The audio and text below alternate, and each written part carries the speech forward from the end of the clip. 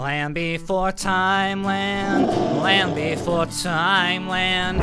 From the Cretaceous to the Jurassic, from the Great Green Valley to the big water. This land was made for time and land. Ladies and gentlemen, boys and girls, binary and non-binary people alike, welcome to the finale, Land Before Time, Land Spectacular. We have got a big, incredible after-show blowout spectacular for you today. Everything must go. Everything must go. Ornithischians and saurischians, all non-avian dinosaurs must go. We're going to keep certain crocodilians and birds and a couple of shrews and things, but most of it, 70%. 70%'s got to go. All life. Too many raptors. Too many. Too many. We are overstocked with raptors, so Too come many to raptors. Land Before Time, land right off of the 405 where it meets the 101 in Encinas. Right where the Cretaceous meets the Tertiary. So as you may notice, eggs on Van Nuys. Okay. We're not reviewing a movie today. What? Because we already did that. We did all the Land Before Time movies, and today is our very special after show spectacular. If this is the first episode of the podcast you're listening to, that is a choice, and I really respect it. Yeah. Starting a show with the finale episode after everything. But also, maybe go back and listen to the first 14 episodes of the show so you know what we're talking about. We got a lot of fun planned today. We've got Madeline and I will give our official rankings of Land Before Time sequels from best to worst. From best to worst. We have some messages from our previous guests and fans to play on the show, and we're going to react to those live. We have fan Q&As submitted over Twitter that we're going to answer, and at the end, at that exciting moment that you're all going to skip to now and then skip back, we are going to reveal our sequel podcast, the next franchise that we are going to cover as podcasteers. So stay tuned for that. It's so secret. We haven't told this to anybody except anybody that listened really closely to an old podcast when we just said and forgot. Yeah. Or watched one of our gaming live streams where we definitely talked about it. Otherwise, we have never revealed this idea for a sequel podcast ever. So if this is surprising to you, you're not a real fan. That's what we're saying. But please give us money. Anyway, I'm Chris Nebergall. I'm Madeline May. And administrating this whole show on the technical side is Drew Franzblau, our guest from episode 10. Everybody give him a little digital round of applause. Hi, Drew. We love you. Thank you so much for producing our last episode. You're welcome. Okay.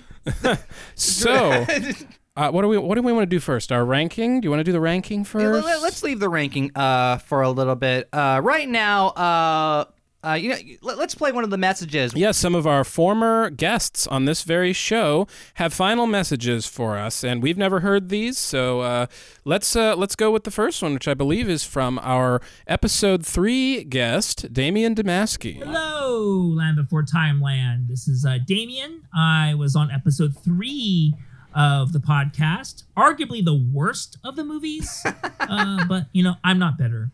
But congratulations. It's great. You guys actually finished this journey of yours, which I know wasn't easy, especially towards the end. So to celebrate, I thought I'd send you guys a cover of Madeline's great theme song heard at the beginning of every episode. Aww. Oh, here we go. Sit back, listen, enjoy, nice. or don't. I'm not your dad. Aww. But anyways, sorry. here it is.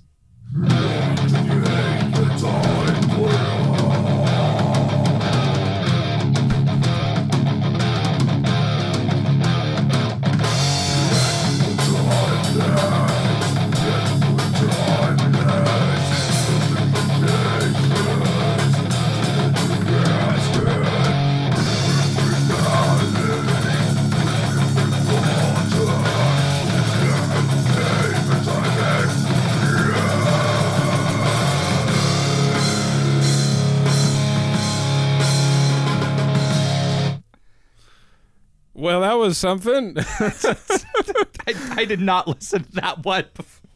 before we. Great job. Leave it to Damien to do a death metal cover of the Land Before Time Land theme song. My, that should have been our theme song from the beginning. just asked him. Yeah, we should have just asked him to do it. No, yeah. Instead of who we did ask, which was the Johnny Raptor and the Stega Singers. From their debut album Terminal Velociraptor. Yeah, Terminal Velociraptor. It's got other hits on it like Johnny Dinosaur Guitar. I Don't Want to Set the World on Fire with a Giant Meteorite. Oh, you know the hits. I don't have to explain Johnny Raptor to you people. Well, thanks, Damien, for that very entertaining message. We got some fan questions we asked on our socials for people to send in some questions to ask us, and we got a lot of responses. Thank you so much to all of the fans that have been listening to and seem to enjoy this show. I'm just going to go off these. Give us a fan question. Our first question. Oh, what did you know? Our first question is from producer Drew. All right. Thank you, Drew. Do you want to ask this question yourself since you're here, or do you want me to read it?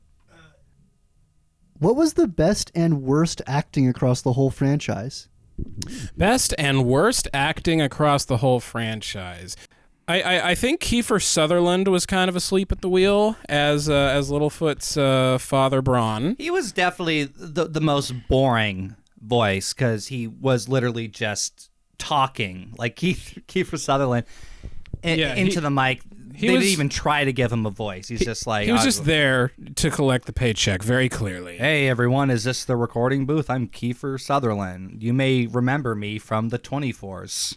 My pick for worst voice acting, it almost seems like it's cheating, but it has to be Cuba Gooding Jr. in episode 13. I think he's whatever do you mean? He's just so horrible and like... I mean, we talked about how he's doing minstrel stuff and it's racist and all that, but on top of that, he's just doing just the worst voice acting I've just ever heard in my life. Like, he just did not know what to do. And obviously, he's been in a lot of bad movies. He's also been in a lot of good movies, and Cuba Gooding Jr., when he tries, can be a good actor. But here, he really just seems like he just doesn't know how to voice act. Like, he just did everything you could possibly do wrong as a voice actor in that movie. He and his companions are incredibly irritating. As for best voice acting, I get another kind of stereotypical answer that that grandpa voice is iconic. That's probably my favorite regular character as far as voice acting goes, but again, these voices are also very iconic. I think as far as guest appearances go, I loved Uncle Toronto. He's great. I thought did a really good job. Shout out to Daddy Tops for narrating. John Ingle. Yes, for narrating and playing kind of the most interesting and complex character, honestly, in this entire franchise. He's a complex ceratopsian. Well, thank you, Drew, for that question. And let's play one of our fans' messages. I'm at Kaczynski Boiler on Twitter. I'm pretty sure I'm scientifically your biggest fan because everyone else who replies to your tweets seems to be weird erotic Land Before Time role players. Shout outs to them, though. Shout out. I guess I've been following your podcast basically since the start, or at least since you commented on the Jenny Nicholson Twitter thread. Land Before Time's been a big part of my life since, I watched it a lot as a kid.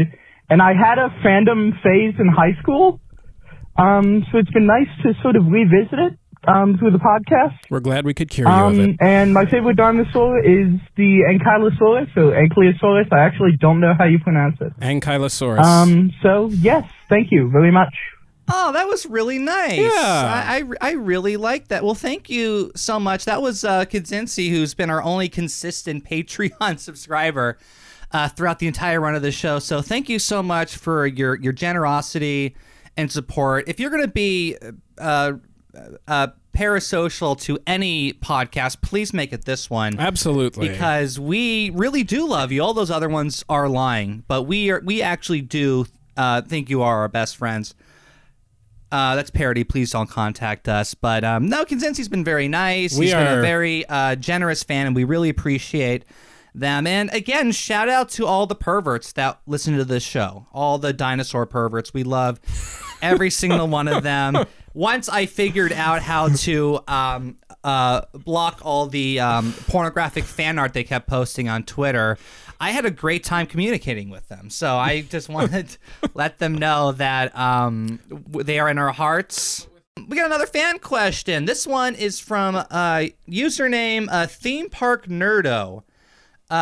So thank you, Theme Park Nerdo, for sending in a question. You asked us, what's the worst Land Before Time character besides the Yellow Bellies? I mean, okay, so you predicted what we were going to say. We appreciate.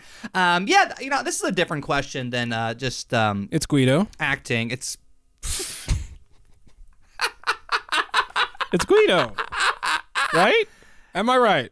No, it's I mean, oh, you got an answer other than Guido? I do. It's got to be Mo. I hate Mo. Oh, come on. Mo's just like a slightly annoying little dolphin guy. I cannot stand Mo. And I get, look, okay, Guido's anti-Semitic. I get it. That's very bad. Bad Guido.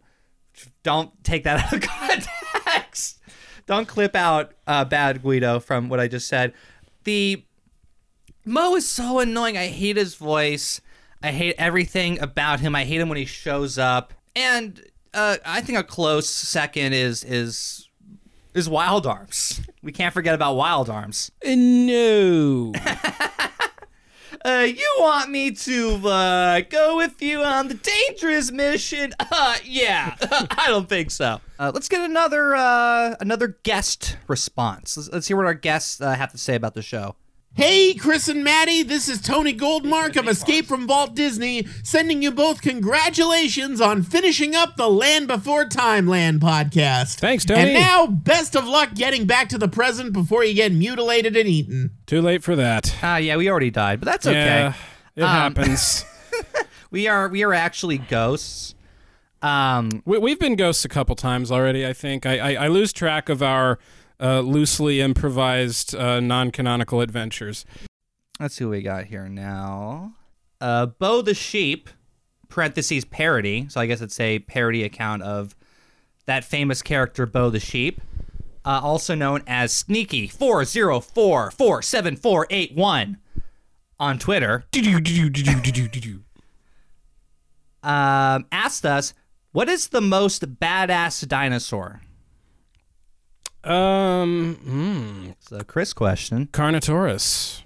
That's pretty badass. Or Giganotosaurus. What is a Giganotosaurus? A Giganotosaurus is one of the largest theropods of all time. It was a huge, huge guy. Bigger than the T-Rex. Big guy. Big guy. Big, huge guy. He roamed... So beautiful, big guy. I love him. He so roamed big. primordial South America, I think, or Africa, one of the two. And he was majestic and terrifying.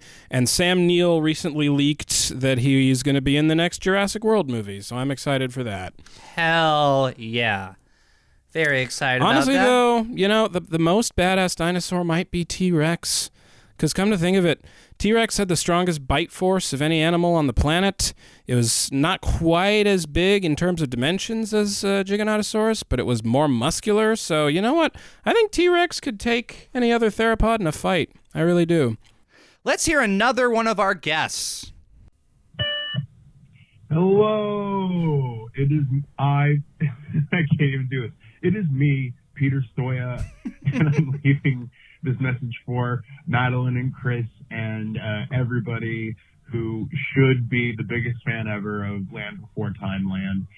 It was great to be on this episode and talk about this crazy movie that I barely was even familiar with, just, because of the first movies. But anyway, I know that this message is for your finale episode, which is amazing. It's unbelievable to me that there were 14 or however many over 10, right? There were so many Land Before Time movies that it was, I think, to me, so easy just to lose interest in it because of like how many movies are there. I feel like I got into my kid mind a bit and wondered why I stopped liking these dinosaurs. But the sixth episode that I was on for the sixth movie was wild. It was an amazing dinosaur western, and It's a great one, yeah. Really kind of reignited my love of like outdated classic animation, I guess you could say. I mean, kind of 90s animation in a way. You know, the characters aren't moving as best as they could. And Well, it was the things are 90s. still while one character is talking. It's very funny. Very old style animation, which I enjoy. So anyway, I think this message has gone on much too long. And all I really wanted to say again was thank you to Madeline and Chris for having me on the show. You're welcome. Thanks for being teaching on. the audience about the Bone Wars, which was a moment that I was extremely excited for, and everybody should look up if they don't know what I'm saying. So thank you again. Thank you both again so much, and please have a wonderful future, because I guess this means the podcast is extinct. Oh no. We're out Here's of a the sound job. of the comment. Don't you mean extinct? Goodbye. Yeah, Aw, thanks thank for that you. message. That was Peter Stoy. He was on episode 6 where he talked about Secret of Saurus Rock, one of the better ones in the franchise for sure. All right, let's hear another message. This one I think is from Val Patrone from our last quote unquote official episode. Let's see what they said. Hey, Land Before Time Land. It's Val Patrone here. I'm so glad that you are finally wrapping up this series and moving on to something bigger and brighter and stronger and cooler. Because Land Before Time Land, I gotta say, Land Before Time was a lot.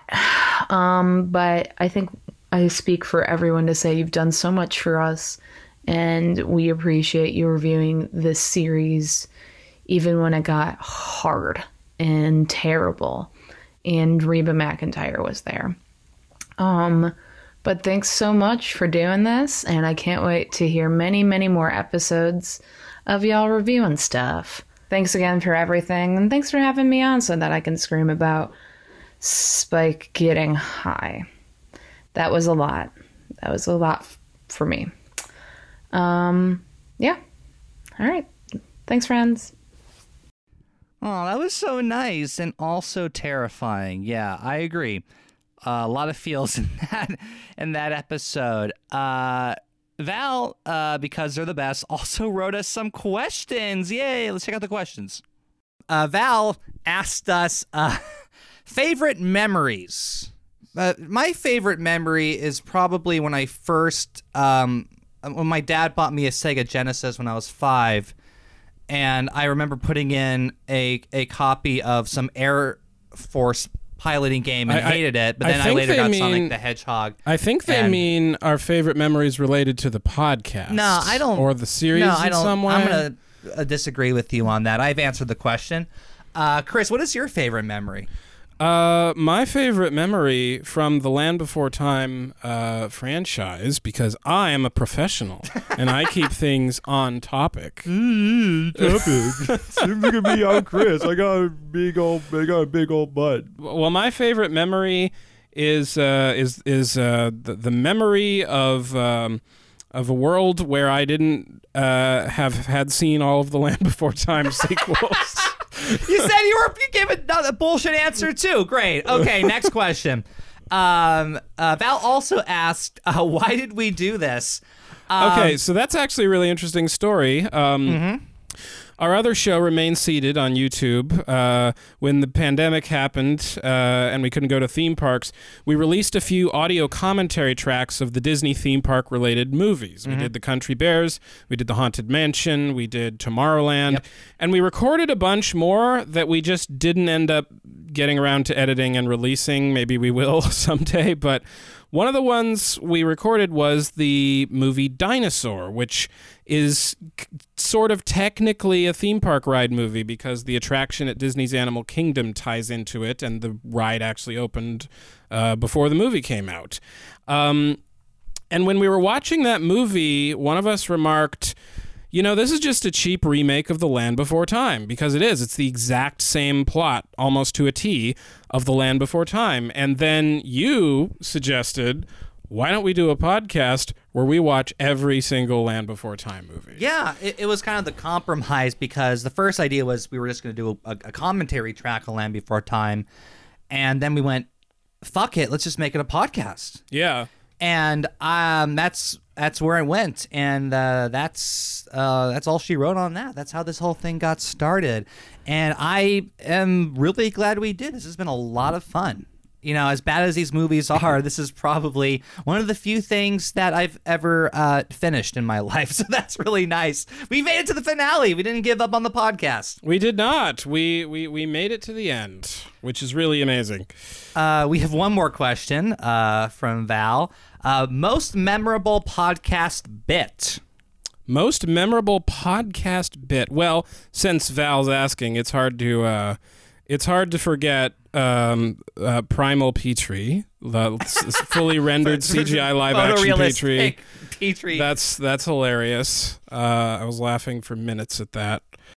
There were some wonderful, just shockingly funny moments in the movies, like that moment when Littlefoot pushes a rock onto a Sharptooth's head and it just resigns itself to death for a second while Littlefoot coldly stares down at it just before the rock crushes into its head. The moment where, I think in the 10th one, a big sauropod just drowns a Sharptooth, just steps on its head underwater. Yes. Like murder. I like murder. Murder moments are fun. Oh my. I really liked when our guest Aaron Warner was on. He had a bit about whales getting born from crabs or stuff. I don't remember how we got into this conversation. Just listen back to that. That's episode 5, and also the whole arguing about whether it's an island or a peninsula was very funny. Oh yeah, that was good times. Oh gosh. Speaking of Aaron. I know Aaron sent us one. Let's start listening. Hey, Maddie, and hey, Chris. Hey, this is Aaron. I just want to call and say congratulations on your 100th episode. Thank you. I'm really proud of you too.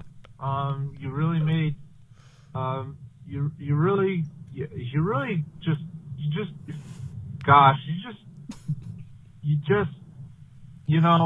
with the show, it's just a huge accomplishment you two did, and and gosh darn it, you swung it out of the park.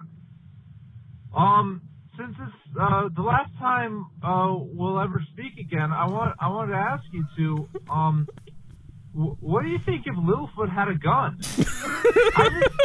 I've just been thinking about it, and I just think that would really be something, I just think it would be. I just think it would. Gosh, if Littlefoot had a gun, I mean, Chuck, that would just really be something. Anyway, I want to know if I could borrow like $300-ish. Go ahead and give me a call back. You got my number. Don't use text. Use Signal only. And you two just you've earned a vacation, and both such special people, and I'm really proud to know you two. Anyway, bye. folks, I am so sorry about that. We so apologize sorry. deeply from here at Land Before Time Land. We promise Aaron will never be on the podcast again. He's banned for life, and nothing more will be said. But we've booked him for 3 episodes in the next season. Oh my fuck. Okay. Drew, you're gonna do him. All right. No, but seriously, thank you, Aaron, for that great gift. Insightful message. And also thank you for coming on, Aaron, to talk about dinosaurs with Chris. I like that was a fun episode. Just to have another adult dinosaur nerd to geek out with about paleontology, which is a rare opportunity for me. So thank you. And Aaron, wherever you are, get well soon. Get well soon, Aaron. Let's go to a fan question. Fan question. This is from Twitter name Manticore Fire or Great Valley Guru. Ooh. Who asked us a couple of questions. Who's your favorite Land Before Time character? And it's a tough question. Well, to choose from the Gang of 5, as they are sometimes known. That's what we call them. My favorite post-punk band of all time. I'll pick Spike. I like Spike because Spike, he kind of sits there and he observes the world. He watches the world go by, and he doesn't have much to say because he's really the wise one. He knows that he doesn't need to say much. I have 2. I'll name 2. First, sorry, it's again corny. I'm a cheesy girl. What do you want?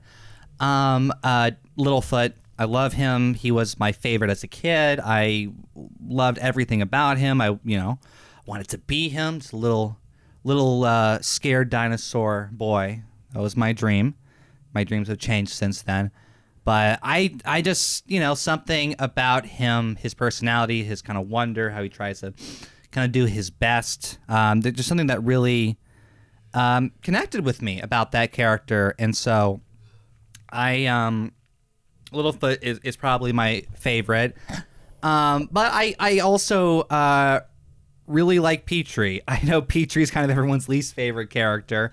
But same thing, like Petrie's just kind of like this nervous wreck. He's got this kind of speech impediment thing going on. But I just really felt like I could relate to Petrie. And I've always just been delighted every time he would appear on screen and do something. And I loved in the first movie when he learns to fly. That was a very emotional scene. And I didn't hate some of his arcs in these later movies. No, I think that those are my answers. Great Valley Guru also asked, if you could direct a Land Before Time 15, what would it be about? Finally, we're getting to the big, important questions on the show. Meaty questions. Just Campbell's chunky soup of questions. Yeah. Obviously, there's a difference between the question of what should just the next Land Before Time movie be, versus what would the Land Before Time, reboot be. And I'm going to approach this question as if how would I just continue and finish this franchise? Yeah, I think specifically because this is asking for the 15th movie. The 15th movie. Yeah. What would my final 15th entry in this series be? I think we've got to give the people what they all apparently want online, which is to wrap up the franchise with all of our main dino friends as adults. I think My Land Before Time 15 is kind of a movie that takes place in flashbacks, partly between the present time and partly between the past. The flashbacks to the past are like Littlefoot and the gang going on one last big important adventure to save the Great Valley from some existential threat. And the present time, they're all adults now, and their kids all get together and go on some kind of adventure of their own that in some way mirrors the adventure that their parents went on. And it all comes full circle, and it's this big generational sweet and saccharine yet epic sandwich. That's my basic plot. I don't know what the actual story details are, but that's my rough idea of A Land Before Time 15. And I'd bring back the rainbow faces. I think them as a kind of Q from Star Trek kind of figure, like guiding the destiny of our characters to discover things is interesting. And they guide the kids. Yes. Yeah, they kind of come back. He's like, it's your kids, Littlefoot. Something must be done about your kids. Yeah, like the last adventure that the Gang of Five all went on didn't go, something went wrong, and the kids have to kind of like finish off the unfinished business of their parents and save the legacy of the Great Valley. Something like that. We can all workshop the specific details of that. Do any of the dinosaurs get together as adults? Are there any couples? No, I'm not going to do any interspecies couples. That would be dangerous. Although, you know what? Maybe Littlefoot is married to Allie. Yeah, that's what I want. Yeah. That's the only genetically safe pairing. We do not condone eugenics on this program. That's the end of that statement. Yeah, please. I feel like the last Land Before Time movie should address the sort of elephant in the room, which is the vaguely apocalyptic environmental disaster tone that all of these movies seem to have in the background. So there's got to be some kind of ultimate confrontation with the forces of extinction that are somehow thwarted in this final adventure. I don't know if Littlefoot and company, with guidance from the rainbow faces, somehow stop the extinction of the dinosaurs from happening in this universe, or what. Get a little Tarantino with that ending. You don't know what's going to happen. Because the Land Before Time series can't end like Jim Henson's Dinosaurs, which is really how it should end. I have an idea too. What's your idea? I just kind of came up with this just now. I think the 15th movie, as a continuation of the franchise, first off, everyone's still a kid. Everyone's still little child dinosaur. I think at the beginning something happens where all of the main dinosaurs get not only separated, but they get lost somewhere miles and miles away from the Great Valley, and it's kind of a reset of the first movie, except this time the characters have all of the kind of extra emotional stakes from the relationships that they built through the first 14 movies. Because in Land Before Time 1, none of the dinosaurs knew each other. They were still very much separated from everything, and that kind of painted how they got to where they are. But this time, now that they have had that friendship and that love with them, being separated and being put into that same situation, I think would create whole new problems for them and a whole new way to kind of approach this thing, especially if they're all, again, at the beginning of this movie, completely separated and kind of have to come back again. And I think having them experience that loss again, Littlefoot losing his mother, having a lot. I think also an important character should die at the opening of this movie. Littlefoot's grandfather being the obvious choice. The obvious choice, and having not only him losing his grandfather, but also being separated from his friends and loved ones, kind of is that ultimate test. Being put into that lowest point possible again after you thought you would never be there again. I think that would be really intense and interesting to see. That would be, yeah, very very emotionally mature kind of adventure to go on. Well, enough of this serious talk. Let's get another one of our I think we have one more fan question, Drew. Is that true? Fan message. Fan message. Yeah, I think we have one more fan message. Crab experiments. Thank you, Agatha Vile. Yes, for crab experiments. Follow us on Twitter if you don't understand that. Chris the Beach Bum asks, what character do you feel had the most development over the course of the series? Well, that would probably be Littlefoot. I feel like Littlefoot had a lot of arcs that were kind of all completely unrelated.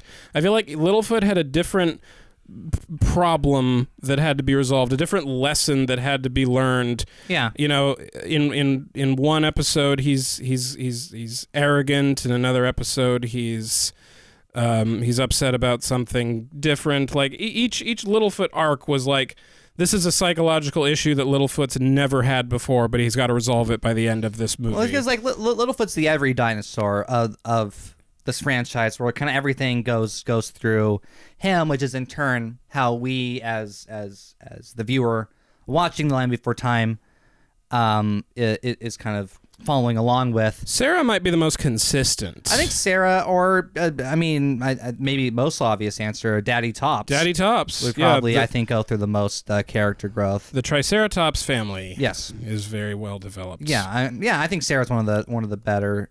Probably would be like my third or fourth choice for favorite character for sure. I love Sarah. Chris the Beast Bum also asks, what character do you think deserved more screen time / involvement in the film's plots?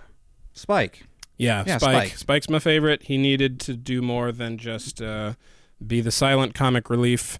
In fact, one of my favorite movies, when we get to the ranking, is the one where he did have a heavy factor in the plot. Awesome. 2 more questions from Chris the Beach Bum. Do you believe introducing Littlefoot's dad was jumping the shark? 100%. Yeah. Made no sense. We didn't even get like a build-up of it. It would have been one thing if Littlefoot's dad was like pined over, or there was like a moment where Littlefoot was sad that he didn't have a father, but having the father just appear out of nowhere with no context, no foreshadowing, and despite it's being very lazy, and despite being the focus of 2 movies, he doesn't really bond with Littlefoot much at all, or have anything to do with anything. Yeah, really. No, I think that was one of the worst movies. I know that's a fan favorite, but I did not like the 10th movie, whatever it's called. And the last question from Chris the Beach Bum, favorite Mr. Three-Horn moment? Oh, the song from the 3rd movie, I think. Yeah, definitely. When life is tough, you gotta get tougher. That's one of my favorite moments from the franchise too, where he just like sings a song and stops, and then 2 dinosaurs just like look at each other and slowly walk off the screen. Mm-hmm. It's so fucking. Somebody sent us like a fan edit of that, and I just thought it was the funniest shit I'd ever seen. I think that's probably my favorite. Or also when Sarah is singing the Get Angry and Loud song, and then it cuts to Daddy Top saying, "Oh, she's angry at something." Oh, she's mad at somebody today. That's my other favorite. That's a good one. Oh my god, that was amazing. Daddy Top's underrated racist. Oh gosh, let's hear another one of our guests.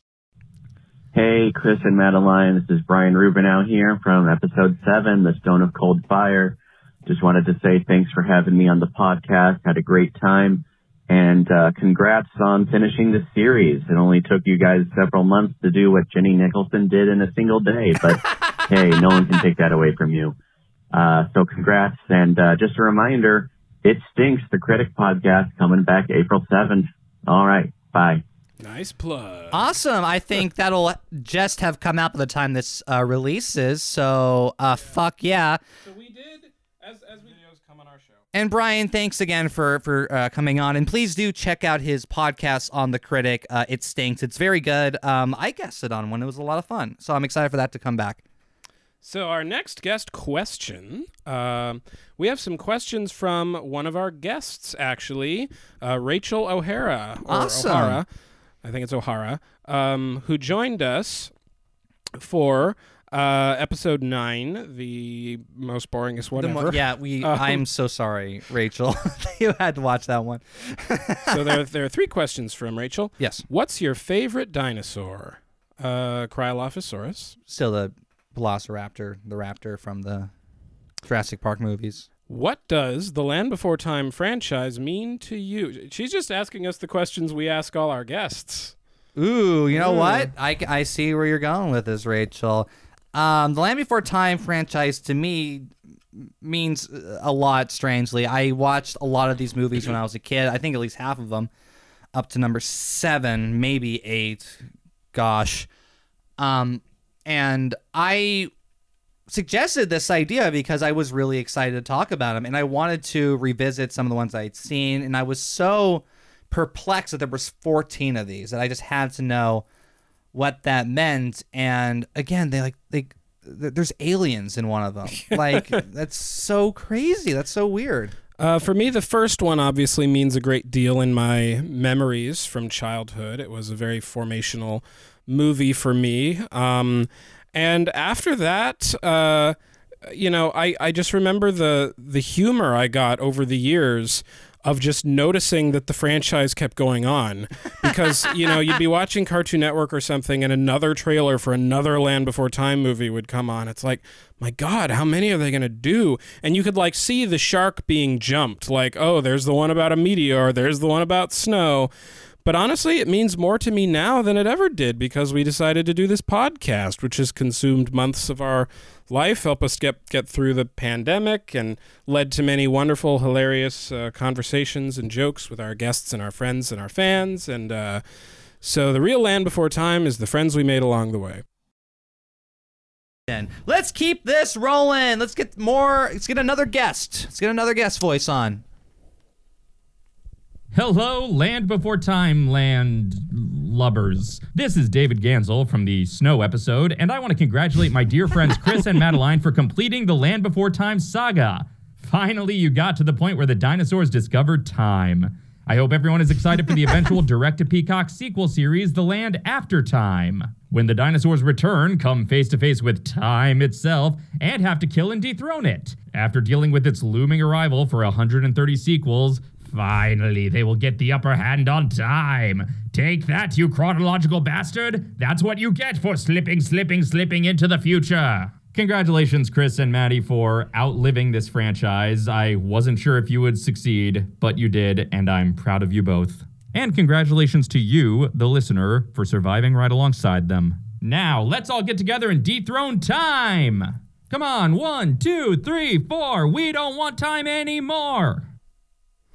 Thanks, David, for the congratulations. Thanks, Goggins. You joined us for one of the best movies in the series, actually, so you got lucky. Doing our job for us there, writing the next Land Before Time series. Yes, and a mild clap for the Steve Miller reference. Very fun.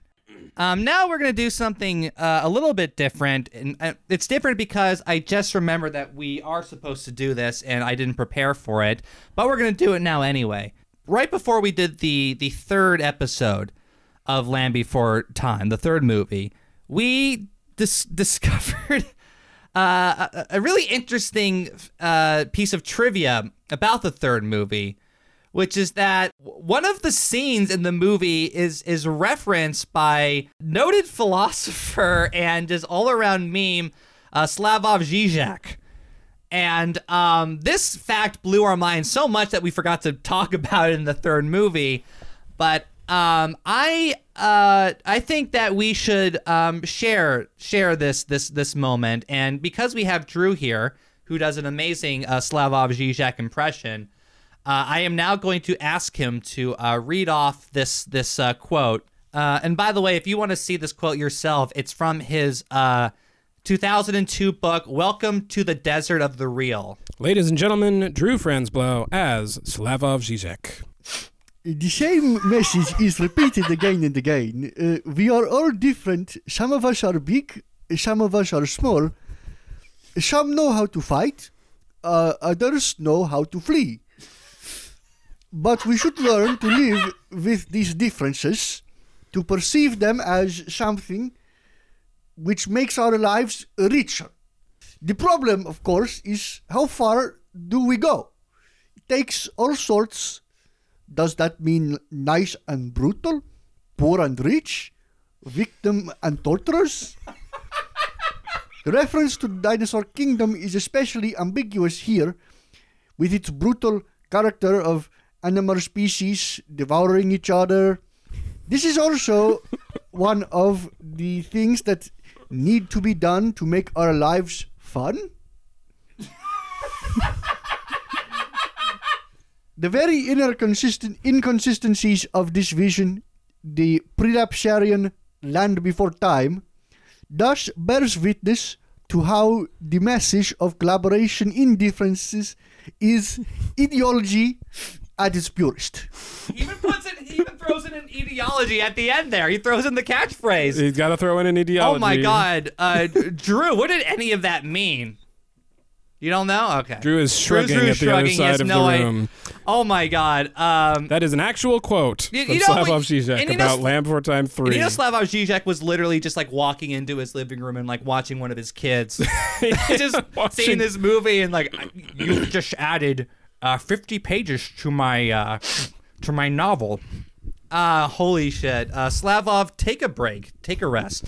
With that, we have another fan question. God, thank you all so much for sending these in. We really appreciate it. Okay, so a previous guest asked us about what's our Land Before Time 15, and we gave an answer, but here is the next part of that question for you, Maddie. This was also asked by Kazinci, who left us that very lovely message and is our top fan. Yes. No competition. Thank you. How would you reboot Land Before Time, My Little Pony / She-Ra style? What elements do you think have the most potential for an actually good, in caps, version of the franchise? Wow. Okay, so, gosh, this is that's a tough one. So I think in this idea, Chris, it's a TV show we're talking about then, like an animated cartoon show. Yes, distinct from the actual Land Before Time animated cartoon show. Yes, it's a complete, total reboot. I think you have to focus on the environment of their world, because that is really the best part of the original movie is Don Bluth and his team's visuals and atmosphere. I think that has to be a part of the reboot. Like just gorgeous animation. Yeah, the oppressive landscape that they were placed in that first movie was never really replicated in any of the others. In every other movie where they go to the mysterious beyond, it's just kind of a boring desert, but like a Wile E. Coyote desert, kind of. But in the Don Bluth original, the animation really sold the idea that these characters were so very small in this very huge, very hostile, very incomprehensible and surreal, just impossible to understand world. And I think that's important for the emotions that are supposed to go through your head when you're watching that movie.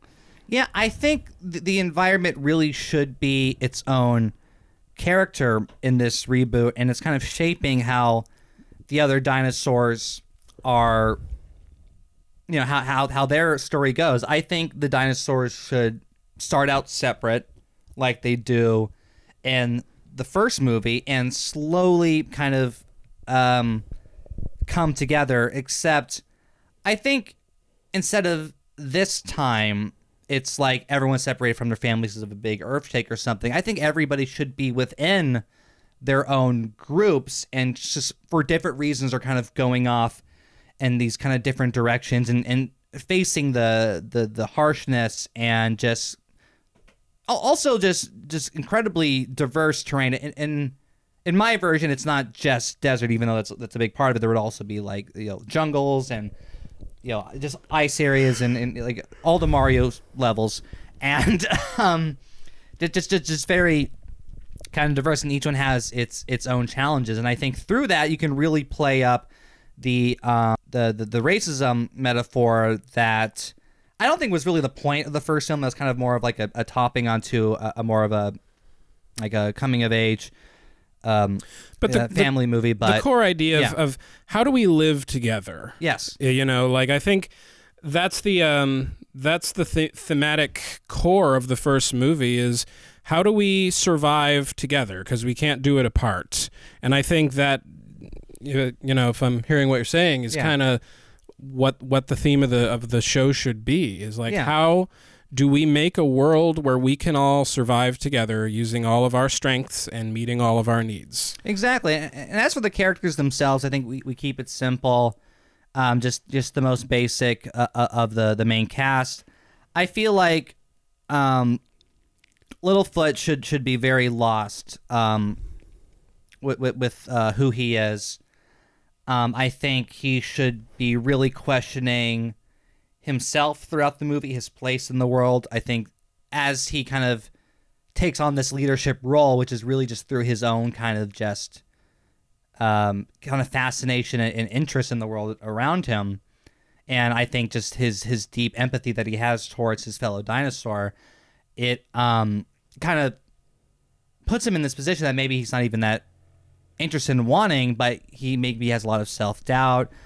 You know, maybe he could maybe he comes out as trans. That'd be my kind of a queer contribution to the to this franchise. But I think definitely he should be kind of confused about who he is and kind of discover who he is by the end of this this TV show. The other characters, I mean, I'm just going to name them off, unless you want to stop me with one of your ideas for what the other characters could be like. Well, I think they're all pretty well-rounded characters. I think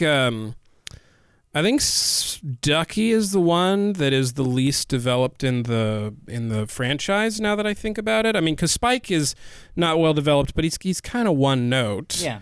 And like, you know, Spike's his own little mysterious thing, but I think Ducky could be more than the one who just kind of says things. Well, I think Ducky's optimism can be her greatest strength and her greatest flaw, where the fact that she does see the good in everything, no matter what. Maybe she's like too trusting. Yeah, and I think she's going to get a big wake-up call from that, and I think something bad's going to happen to her because of how trusting it is, and it may not resolve in the most optimistic way, which will be a very big turning point for her, but it'll also kind of force her to choose optimism in the face of horrible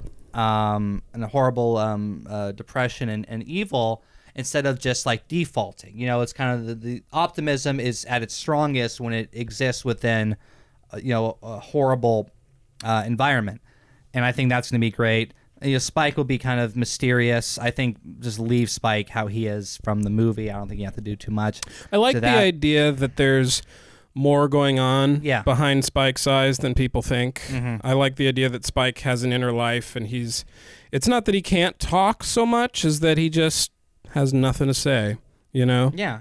I've always liked that idea. I think he should say something at the very end of the show, just as a sentence. Like, I just didn't want to say anything. Yeah. That'd be very fun. I think Sarah is just, more outwardly racist, but definitely because of nurture, she just was raised, and I think we really kind of have the Triceratops clan, especially her relationship with her father is obviously a huge part of the show. Yeah, I think it's going to be very fraught. It could be abusive in certain ways. And I think that's going to be a very fundamental to her character, and I think she can even maybe betrays them. I don't know what's going on in this story, but I think that could happen. Certain villains ought to come back and recur from the old movies. Uncle I think Tyranno's Tyranno's a big one. The Egg Stealers, Ozzy and Strut, of course. I want to explore. I want to see Ozzy. I want to see Strut finally cut out his brother's toxic influence from his life. Ooh, that would be fun. If I want to eat green food, I'm going to eat green food. Well, I think also like Uncle Tyranno starts out as a villain and then becomes like a hero. A complicated person. Person. He's trying, but he's going to relapse every so often. Finally, there's Petrie, who's kind of the scientist the group. My view, I think Petrie is like in his own way trying to like map the entirety of the mysterious beyond, and is trying to like, I would kind of tweak him a bit to where he's a very analytical kind of dinosaur, and he's very much like a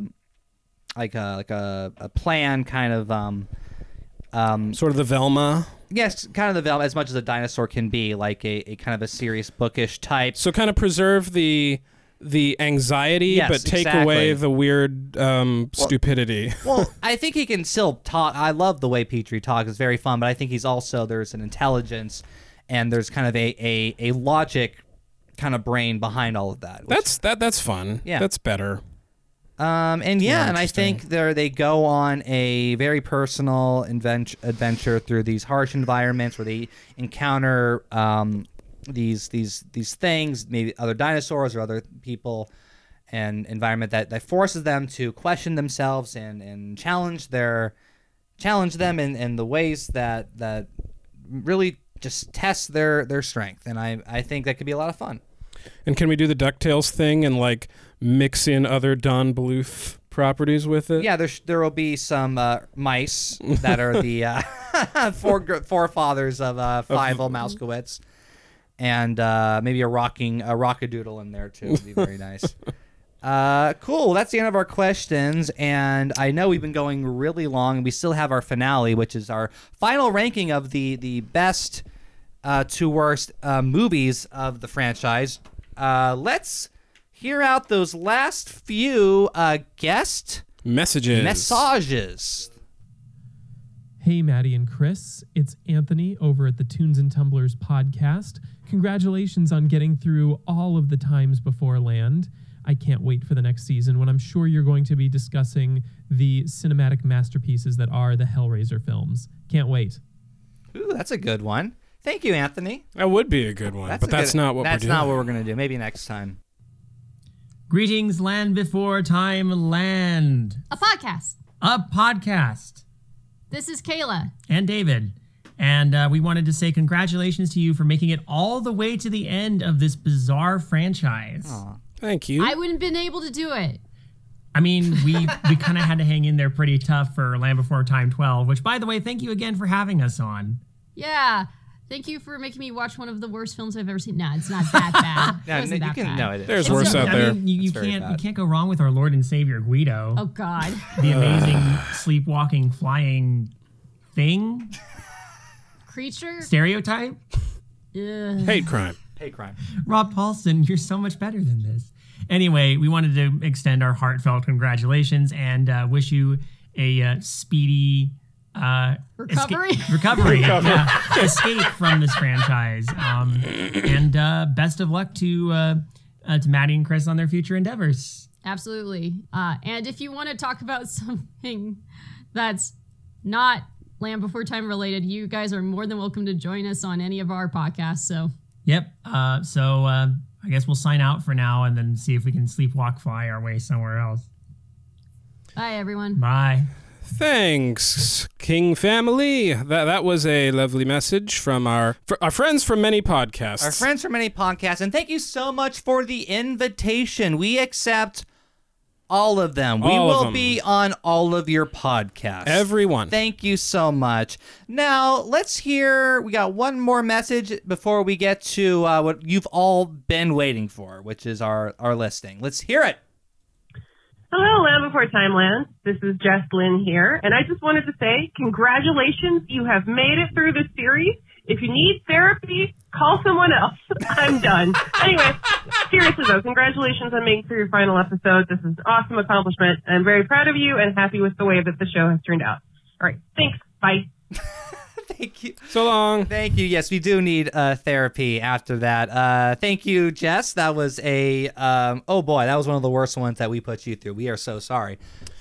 Well, that was fun. We've listened to all of our messages from previous guests and fans, answered all of our fan questions, which means it is time at last for Madeline and myself's official ranking, best to worst, of the Land Before Time movies, which we will settle in bloody combat. We have Primal prepared rage. separate rankings Yes. independently of one another. So we Yes. don't know. I don't know what hers are. She doesn't know what mine are. Some of them might be remarkably similar. Some of them might be completely different, in which case we will have to fight about it every single time. And you will get to hear that, but not see it because it's a podcast and there will be no visual, visceral blood and gore on this show. But only there's one thing that will be clear and consistent between our lists, and that they are the exact opposite of Jenny Nicholson's list.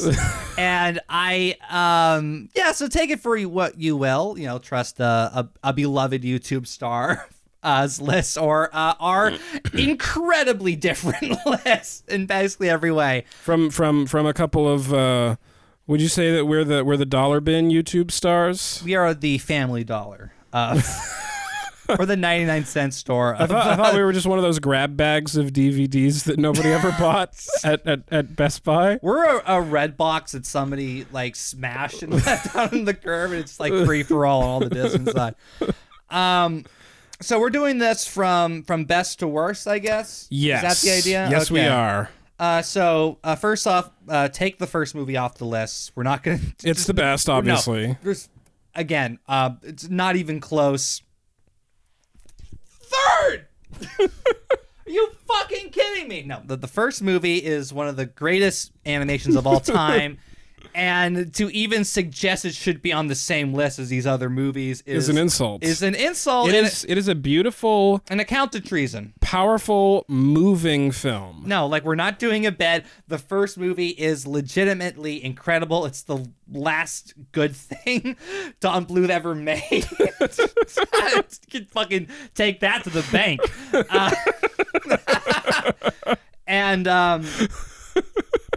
So let's not even fucking talk about it. Okay. Yeah, he left Spielberg, and things got a little worse. Yeah, that's all I'm saying. What happened there? Wonder why. Oh man. Oh, I'm sorry. Did you like All Dogs Go to Heaven? I'm sorry.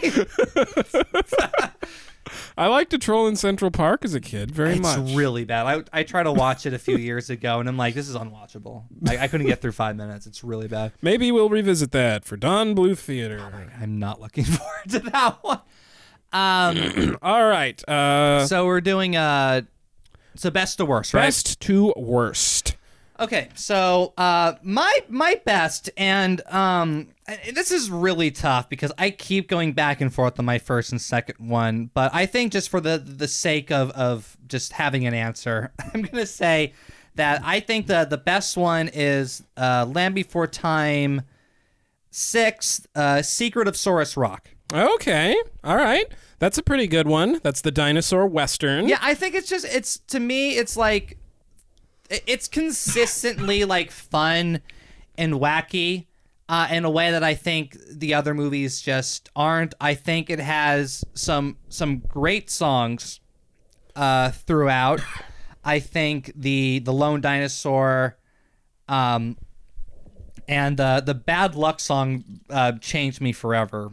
With Spike playing that trumpet, I'll never forget that. And it's so goofy, and this is really where I think the Land Before Time franchise really starts to come into its own as much as this franchise does, and realizes, oh, let's just be as stupid as possible. Like a Western with dinosaurs, fuck it, why not? It commits to its genre. Yeah. It's bizarre choice of genre. Somebody thought, what if it's a Western? And they ran with that. So kudos to them for that, honestly. Yeah, and I don't even think that the two Triceratop nieces are okay. They're pretty annoying, but not enough for me to rank this less.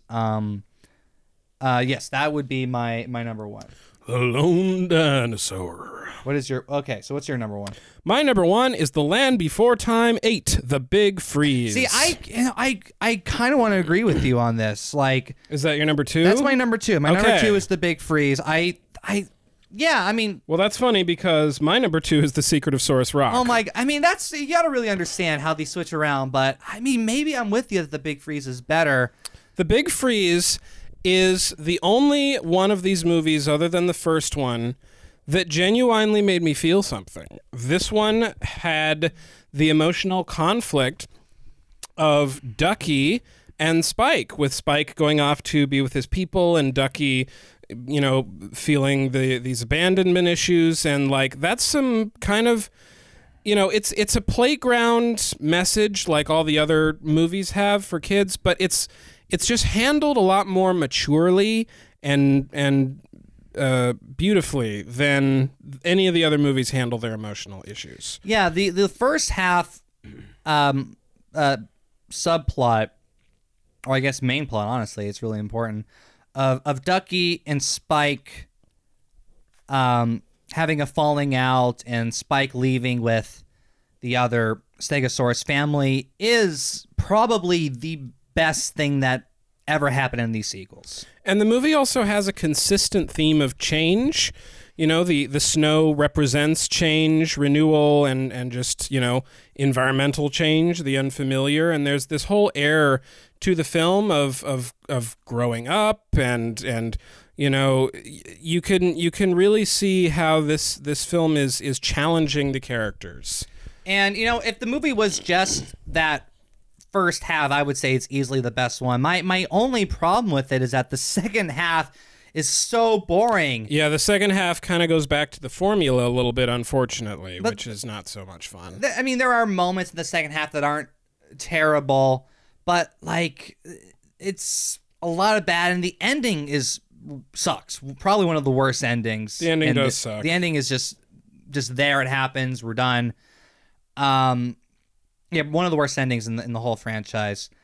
But yeah, that first half is legitimately emotional and good. I really, really enjoyed it.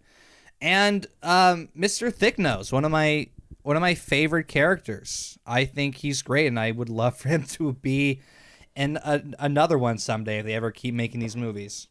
Yeah, Thicknose was nice. He showed up in the TV show as well once. Yes, that's right. I forgot about that. To give Chomper a dental appointment. That's right. Oh my gosh. So I think that and a secret. Look, if you're looking for a movie that you want to watch and like maybe not be bored, maybe start with that. Those two. Either of those. If you want to laugh a little bit more, maybe watch Secret of Source Rock, because it's more fun. It's more fun. It's so ridiculous. More emotional for number 8, more fun for number 6. Okay. So what is your number 3? My number 3 is Stone of Cold Fire. I have the exact same number 3. Much like the first two, my 3 and 4 could easily switch around. What really wins it for me are a couple of key factors. One, I think Uncle Tyranno is one of the best villains, if not the best villain. Probably the most complex. The most complex that the series ever had. Yeah, absolutely love the character of Uncle Tyranno. I think when we see the herd die in that flashback scene, it's legitimately effective. I remember it being very scary and sad when I watched it as a child, and it still is like, oh fuck, this is actually pretty intense. I know we make fun of the fact that this one has aliens in it, and it is on its face absurd that this one has aliens in it, but I actually kind of like, in theory, the way the aliens were incorporated into this film. Like, I am a sucker for that kind of Star Trekian, optimistic, futurist kind of message. The idea that they are here to kind of guide the dinosaurs into an enlightenment of just being a little more curious about their world and trying to discover things rationally and scientifically, I think is kind of fun. And it's a theme that kind of speaks to me. Were it in a better movie, it would be something I adore very much. But I appreciate their effort to do it. I really, really, really, really, really like that the Stone of Cold Fire is not magic at the end. Mm-hmm. That the dinosaurs, basically have a rationalist kind of Scooby-Doo ending to it, where they realize that it's just another mysterious natural phenomenon in their world, and it's not going to give them supernatural powers. I gotta admit, I hated that when I was a kid. I wanted them to get superpowers from The Rock, Right. Because I hated like the fake out endings like that. But I do agree that it makes the most sense for the Stone of Cold Fire to not be magic, and it's also just really funny that these aliens were fucking with them the whole time. Yeah, Like, and and on that note, I have to say, with the possible exception of number 10, where a bunch of weird supernatural stuff happens at the eclipse, this franchise is pretty good at not being supernatural and like faith-based. Like, you know, we made the joke at some point. I was always waiting for them to stop announcing that it was millions of years ago, you know, to appease the creationists. But they never did. They always took an evolutionist perspective in this franchise. even in the very Mormon first movie. Yeah, and I deeply, deeply appreciate that. So The Land Before Time, show it to your kids. They will get a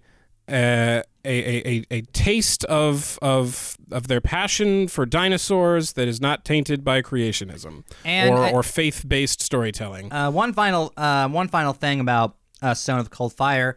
An incredible showing of my two favorite characters, Littlefoot and Petrie. So Yes. another reason why it ranks very highly on my list. Absolutely. Petrie's coming to terms with his cool uncle being not so cool is kind of heartbreaking. And Littlefoot is learning the scientific method. Yes. And it's very, very fun. Okay, what do you got next? Okay, so at number 4, yes, I have number 5, The Mysterious Island. Me too. We have the same opinions on some of these. Well, again, like I say this one kind of switches around for me because Mysterious Island, while not being as batshit insane as Stone of Cold Fire, does have the return of fan favorite Chomper in a really adorable role. I think, if I remember correctly, that Jenny Nicholson said that this was her favorite of the whole franchise. Yes. And there is a lot to like about this. I think it has two of the best songs in the whole franchise, Big Big Water and Friends for Dinner. Yes. Both are incredible songs. I think Chomper being like super polite is really funny. I like that he talks to his parents and there's like little subtitles when he talks to them. And this one actually kind of deals with the issue that was raised in the second one of Chomper being of kind of the fox and the hound relationship that Chomper has with his friends, of being, you know, biologically destined to be just on the opposite team of them because he's a carnivore and he will one day, you know, either have to eat them or just never see them again. And that's handled as best as they could in this one. I mean, none of these are good movies, really, but let's really stress in this ranking, they're very bad. We're being nicer in this ranking than we were in the actual episodes because in the ranking, you got to give them credit for trying, you know, and they tried to approach that theme in this movie. Yeah, and you'll notice that we prioritize specific things, which kind of lower and raise entries in our list. Mysterious Island is very good. The one thing that really I think also gives it that edge over Stone of Cold Fire is that Stone of Cold Fire just has horrible songs, maybe some of the worst songs in the whole franchise. Yeah, the songs suck. Which is a real shame because the rest of the episode is very wacky and has some interesting stuff. But yeah, Mysterious Island has conversely some of the best songs in the franchise. All right, what you got at number 5? Next, I have The Great Valley Adventure, the first sequel. Okay. I really like. It's hard because like I guess this is what set the standard for all the sequels that followed for worse and worser, but I think there is a charm here. Like it's so dumb and goofy, and there's enough stuff that happens in here that I'll just never forget for the rest of my life, like the eggs, which is, you know, eggs. I think the introduction of Chomper is really cute. I think Chomper is one of the few additional characters that actually works and makes sense to exist within this world. And I think that it has the best the best 3-song run of any of these movies. I think all 3 songs are incredibly enjoyable and memorable. And I think that the egg stealing, the egg song. It's probably because that was the first Land Before Time musical, and they were like, "This has to be a musical. We better make it good." As opposed to in the subsequent films, it's like, well, we got to put 3 songs in there. Eventually it got to the point of, we really gotta get some songs in there, guys. And this is before they had to they put in a ballad in every single one, which is always the worst song. Because they're very bad at writing ballads. Before they settled into a formula. Yeah, so the songs are really good. The first song gets stuck in my head. Let's go and run around. Your family, you're one of us now. Yeah. Very fun. Of eggs. My number 5 is Invasion of the Tiny Sauruses. Interesting. Which that's actually my next one is Invasion of the Tiny Sauruses. Well, yeah, you give stuff credit for trying, and this one tried to kind of do the Horton Hears a Who, right? It tried to give the little lesson about tolerance and about prejudice and about mob mentality and Littlefoot trying to rescue these little guys from Mr. Three-Horn and his Nazi army. These short kings. Beautiful creatures. So yeah, I think the tiny sauruses are shockingly not that annoying in this movie, and I think it makes a sincere little effort, which is why I've put it here in my top 5. And I gotta say, after the top 5 on my list, things really start to go down. The top 5 is like the ones I consider closest to good. They graze. Good, just barely. Yeah, if you didn't make my top 5, you're Okay, that's fine. Okay, so what's your next one then? My number 6, because that's your number 6 was Invasion of the Tiny Sauruses, right? My number 6 is Journey Through the Mists, number 4. Interesting. Yeah, I put this one in mainly because I like the villain. I like Tress MacNeille as a giant crocodile and her bird buddy. It has my favorite song, just personally. I don't know about like quality-wise if it's objectively the best or whatever. Personally, it's my favorite song, which is Who Needs Ya Not Me. I just love the 1940s show tune, slapstick comedy quality of that song. And I like that pair of bad guys. I think the alley thing had potential. They didn't take it as far as they could have. No, most of the movie is very boring. But I do like that, this movie has some stakes. Grandpa's going to die if they don't get the flowers. So, there's something. Littlefoot, save me, you little shit. Yeah, talk about favorite podcast bits. That's one I forgot. I'll never love you, Littlefoot, unless you save me. That was piece of one shit. of my favorite things that you've ever said on this podcast. I have to say. Oh, did I say that? I think you said. I can't. I feel like when something funny is said, I never assume it was me. Oh no, Chris, I love you. Hugs. What's your number 7? It's Journey Through the Mist. Okay. Wow. All right. Well, great minds think alike, I guess. What do you got after that? So this is going to be your 8, right? No, this is mine 7. Okay. My 7 is number 10, The Great Long Neck Migration. I gave this one credit for trying to be an epic and emotional tale.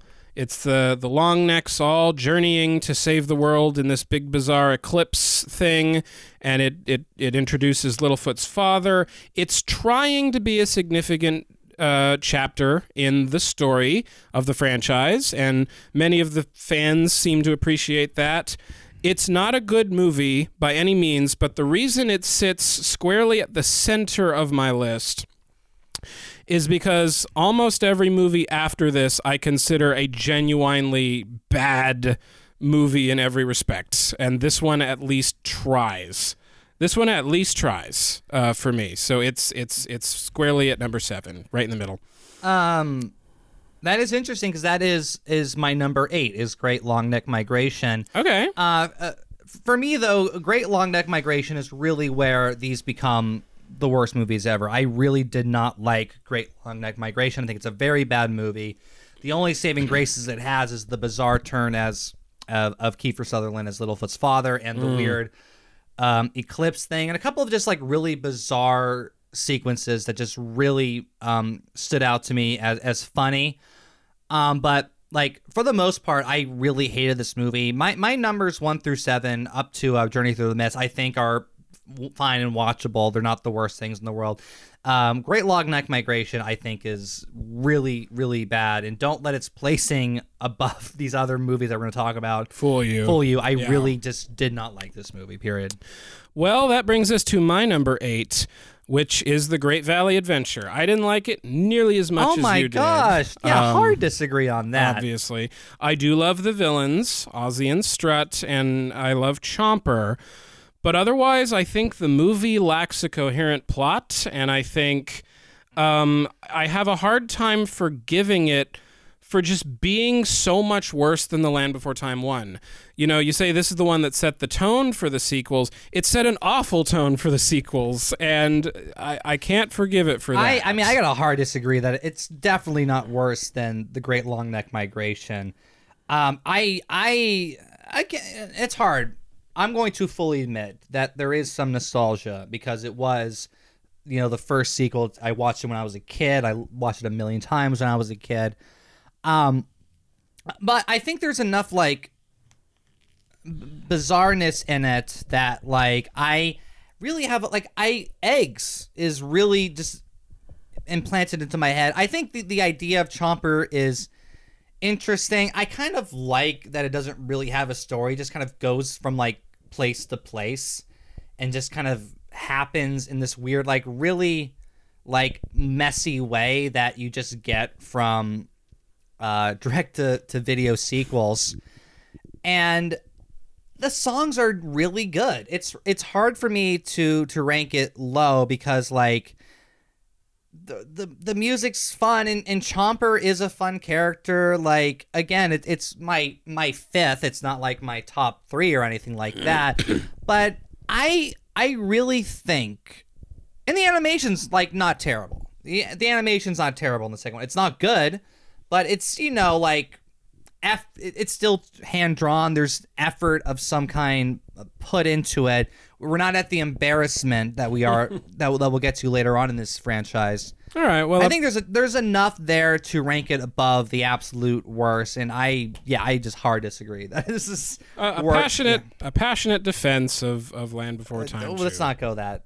Let's not get carried away. What's next for you? 8 or 9? After Great Long Neck Migration, we have Day of the Flyers. Is that your number 8 or 9? This is my number 9. Okay, so both our number 9 is Great Day of the Flyers. Okay, yes. Day of the Flyers.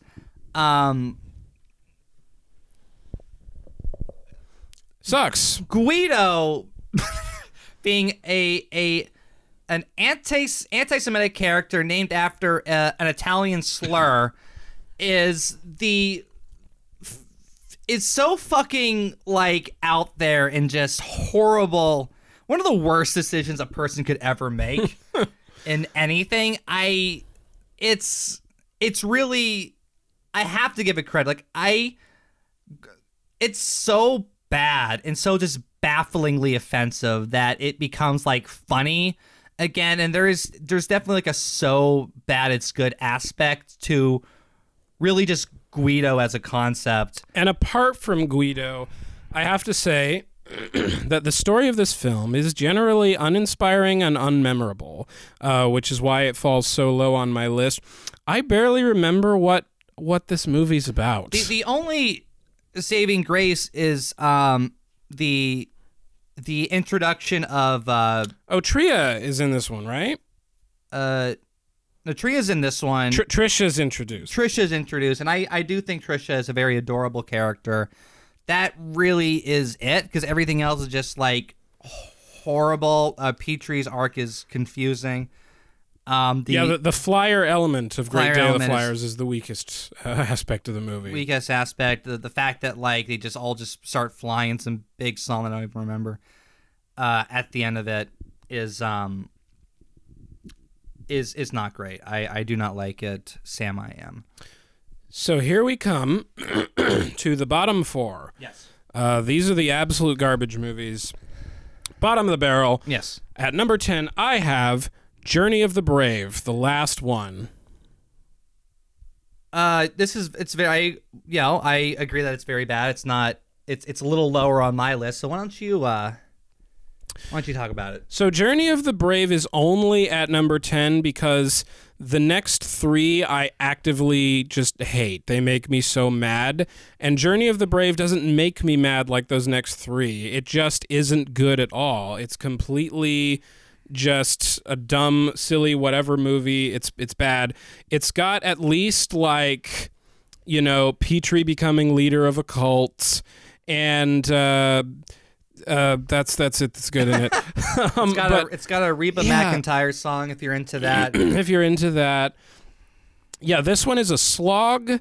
It's completely patronizing, as we've discussed, and I can't find any like redeeming qualities, which is why, it's just that it doesn't make me as actively upset as the next 3 do, is the only reason it's up here, is that it's an unremarkably bad movie. And it's really boring. Really boring. Like, for me, I rank boring as the worst crime than, like, offensively bad. Like, to me, when... The reason why, like, I have Day of the Flyers ranked higher than this on my list, we'll get to where I place Journey of the Brave in a bit, but it's because, like, again, like, Day of the Flyers has this just disgustingly anti-Semitic character that's so horrible and bad that you just remember it. While something like Journey of the Brave, like, I just don't want it to stay in my head. And I think something that's so just beyond, like, mediocre and boring and lifeless is, like, this is my complaint about the Marvel movies, which is a whole other series of podcasts that you can make about that, but like I think that a movie that's like fine and forgettable is worse than a movie that's like atrociously bad, because I think a film that's atrociously bad is at least interesting, while Journey of the Brave is just fucking boring, and I don't think there's anything worse that something can be than boring. Well, that you'll see that reflected in one of my upcoming entries. Yeah. But what is your number 10? My number 10 is Time of the Great Giving. A pretty bad one. That's next for me. That's number 11. That's pretty bad. Time of the Great Giving, when we first watched it, I thought it was the worst movie of the whole franchise, and it was only at number 3. But over time, I think we've watched so many worse ones and had like so many kind of bizarre discussions that Time of the Great Giving actually does kind of rise up for me a bit. And honestly, I could imagine a point where this actually even jumps up a little bit on this list. Again, not a good movie. This is not a defense of Time of the Great Giving. But when I see this horrible 3D animation, these like, again, the patronizing of Journey of the Brave, it kind of makes me like wishful for like these stupid bully characters that, like, while terrible, or at least like competently designed as dinosaurs, when your big song is catchy, the fucking bizarreness of Daddy Tops being like a water tyrant is funny and hilarious. And like I'll even go as far as to say that like the ending bit of like Daddy Tops and one of the bullies' dad's kind of reconciliation like almost works. I mean, it doesn't, because this is a really shitty movie, but it's passable. Again, the animation is not good, especially for 2D. This is, you can see the sides of the cell paper, and a lot of the characters are bad, but I think there's enough here in this movie that it is almost a so bad it's good watch. I think there's enough here that it's not as bad as I think I once thought when I first watched this movie. Fair. So what then? Because that's my 11. Yeah. What then is your 11? My 11 is The Wisdom of Friends, and just replace my argument for Day of the Flyers, but add it up to 11. Yeah. The That's my 12. So anti-Semitism is replaced by racism and this minstrel show of black stereotypes that they force a very famous black actor to say. And it's just mind-numbingly... it's intolerable. It's intolerable. It It's is an loud. intolerable It's upsetting. But again, like, forget it. Well, even if I don't want to remember it, I'm not going to forget it.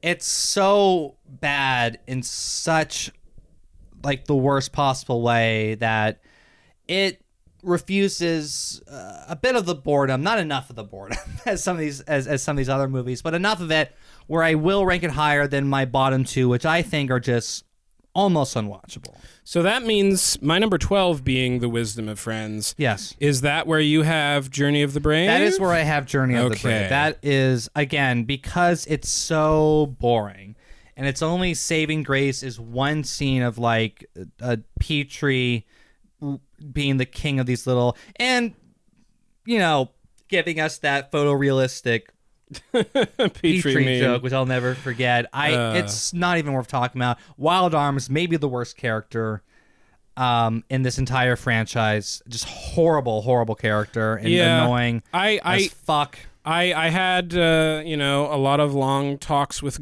Jesus about it, and I just realized I had How's to put. he doing? I had to. He didn't exist. I had to put. I just had to put The Wisdom of Friends last. It's even worse for me. Those Yellow Bellies are less tolerable than Wild Arms, but I get it. That's splitting hairs. So is Wisdom of Friends your bottom? No, it's my 12. It's your 12. So that means by process of elimination, we have both chosen the same 13. The last worst Land Before Time movie, in both of our opinions, is Journey to Big Water. Now, you have to understand, like, what could possibly be worse than Rob Paulson doing a Woody Allen impression? What could be worse than Cuba Gooding Jr. Reenacting The Jazz Singer? Let's take the worst, most annoying character with another just horrendous Rob Paulson voice. And the most boring film I've ever seen. One of the most boring films I've ever seen. A film that's entirely A-plot, and that A-plot has nothing. Nothing. Nothing happens. It's so boring. There is even a song about how it's boring. Yes. But it's not like it's so ironic because they couldn't drum up a single interesting thing in this entire plot. The main character that's the guest character, the little dolphin Mosasaurus ichthyosaur guy, Mo, is not only irritating, but he barely does anything. He barely has a reason to exist other than to drag our characters along on a pointless adventure. He is swimming down a river that's really long that will go to the sea, and he needs them to follow him for some reason, and I don't understand it. It's a complete waste of time from start to finish. Yeah, and then they get rid of the conflict very early in the film too, and it just leaves to nothing. The one moment I liked was when Littlefoot was talking to himself at the beginning of the film. That was pretty funny. Everything else is just beyond boring, and to me, boring is a worse crime than, like,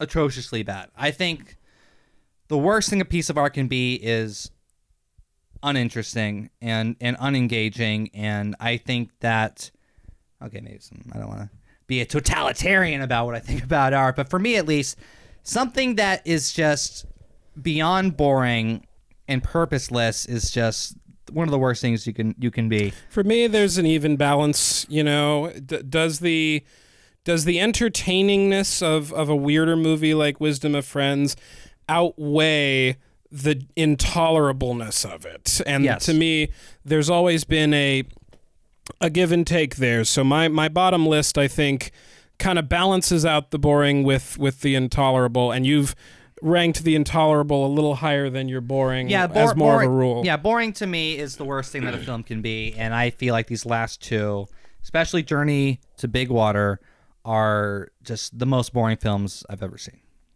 Okay, well, that's our ranking, everybody. So for those keeping at home, we thought the best one is either Secret of Source Rock or The Big Freeze. Those are the best ones, and the worst one is Journey to Big Water. With other Wisdom of Friends and Journey of the Brave being generally down there as well. Yeah, so that's it. That is our ranking. I want to say, when it comes to Land Before Time, and what I can say now that we've watched all 14 of these movies, is that this is a franchise that should have never happened. I think the first movie ended so succinctly and perfectly that it made no sense to have a sequel to that movie, let alone 13 more sequels to this.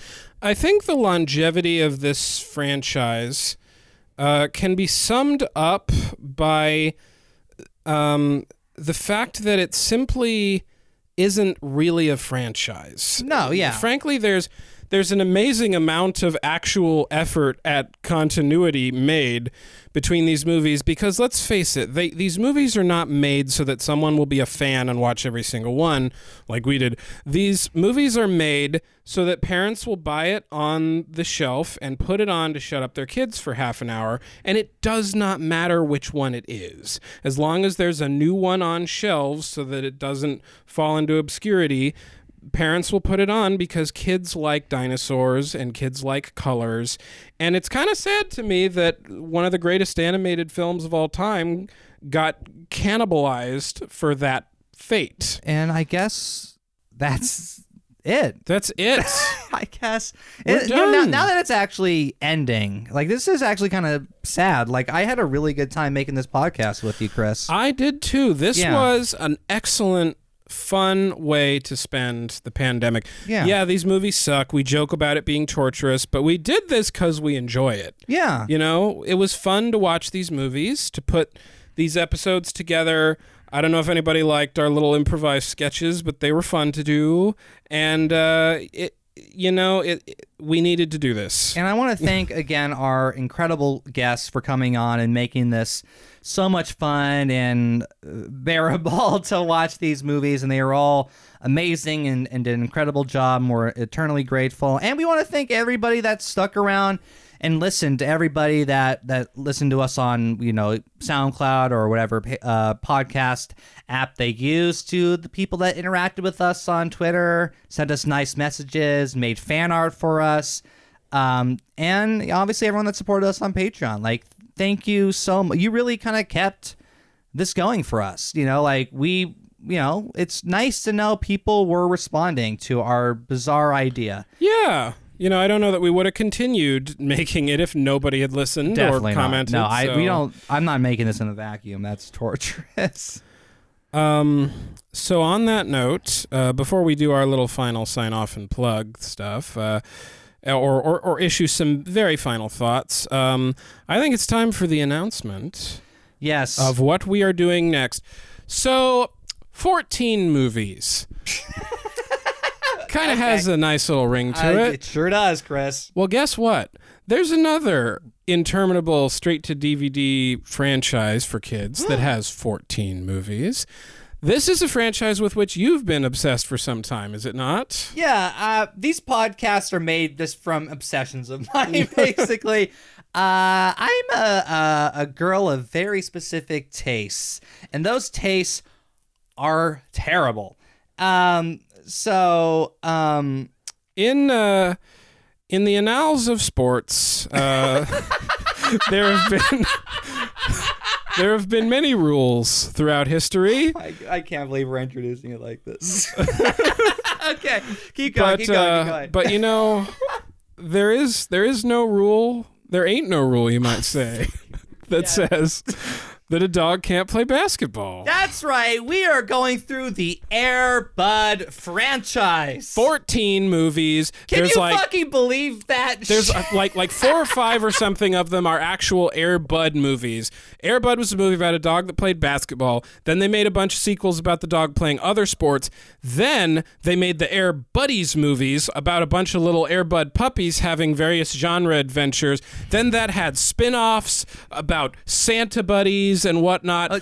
All in all, 14 movies. Okay. Exact length as Land Before Time. All of what Chris said is true. That's all what happens. This is going to be a lot of fun. And I think I've seen all of these. Unlike Land Before Time, where I stopped watching them because I became an adult, I think I've seen like all of these movies, and I saw all these movies like 4 years ago. By choice. I just had this phase after Trump became president. I mean, that's the reason. Where I just became obsessed with talking animal movies, and I just watched like every fucking Air Bud movie that was on Netflix. This is before Disney Plus and all that, which I think they're all on Disney Plus now. Oh, that'll make it easy. So that'll make it easy for us. So this will not be on this exact channel No, podcast. we're gonna have a new channel. The title of this new show is A Dog and Basketball Show. It's the name of our new podcast. So look out for that. We'll have announcements and links once we get everything set up. Yep, we'll post a link on our Twitter and probably a little trailer for it on this channel. This channel is not necessarily defunct. We may come back periodically to do, like, we may post some of our stuff about the Land Before Time show. We may continue Don Bluth Theater. And we may come back for special events periodically. I still want to do We're Back, a Dinosaur Story at some point. Give us money. We'll do We're Back, a Dinosaur Story. And I know Tony really wants to join us for that one. But for the most part, yeah, we're going to be moving on to the Air Bud series, and we'll give you info on that soon.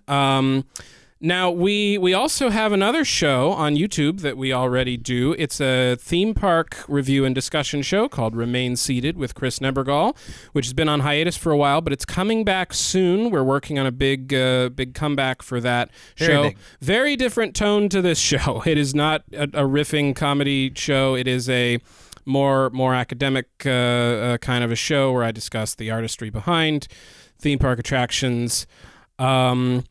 But yeah, so if you simply like the sound of my voice, go and check that out. If you like the theme song to our show, I recorded that and wrote the lyrics for that, and it was very fun to do. But if you want to hear like actual music, not just bullshit, why don't you check out my band Inkblot on SoundCloud and Twitter and Facebook and all of that. We got some demos on SoundCloud, and two of our previous guests, Jess and Brian, are also members of that band, and we make a very fun music. If you like alt indie rock kind of stuff that's a little out there, maybe you'll like Inkblot the band. I think you will. They've got excellent stuff. Oh, thank you. Let's go do a movie series about dogs. No. Bye. Bye. Bye. Thank you. This land was made for time and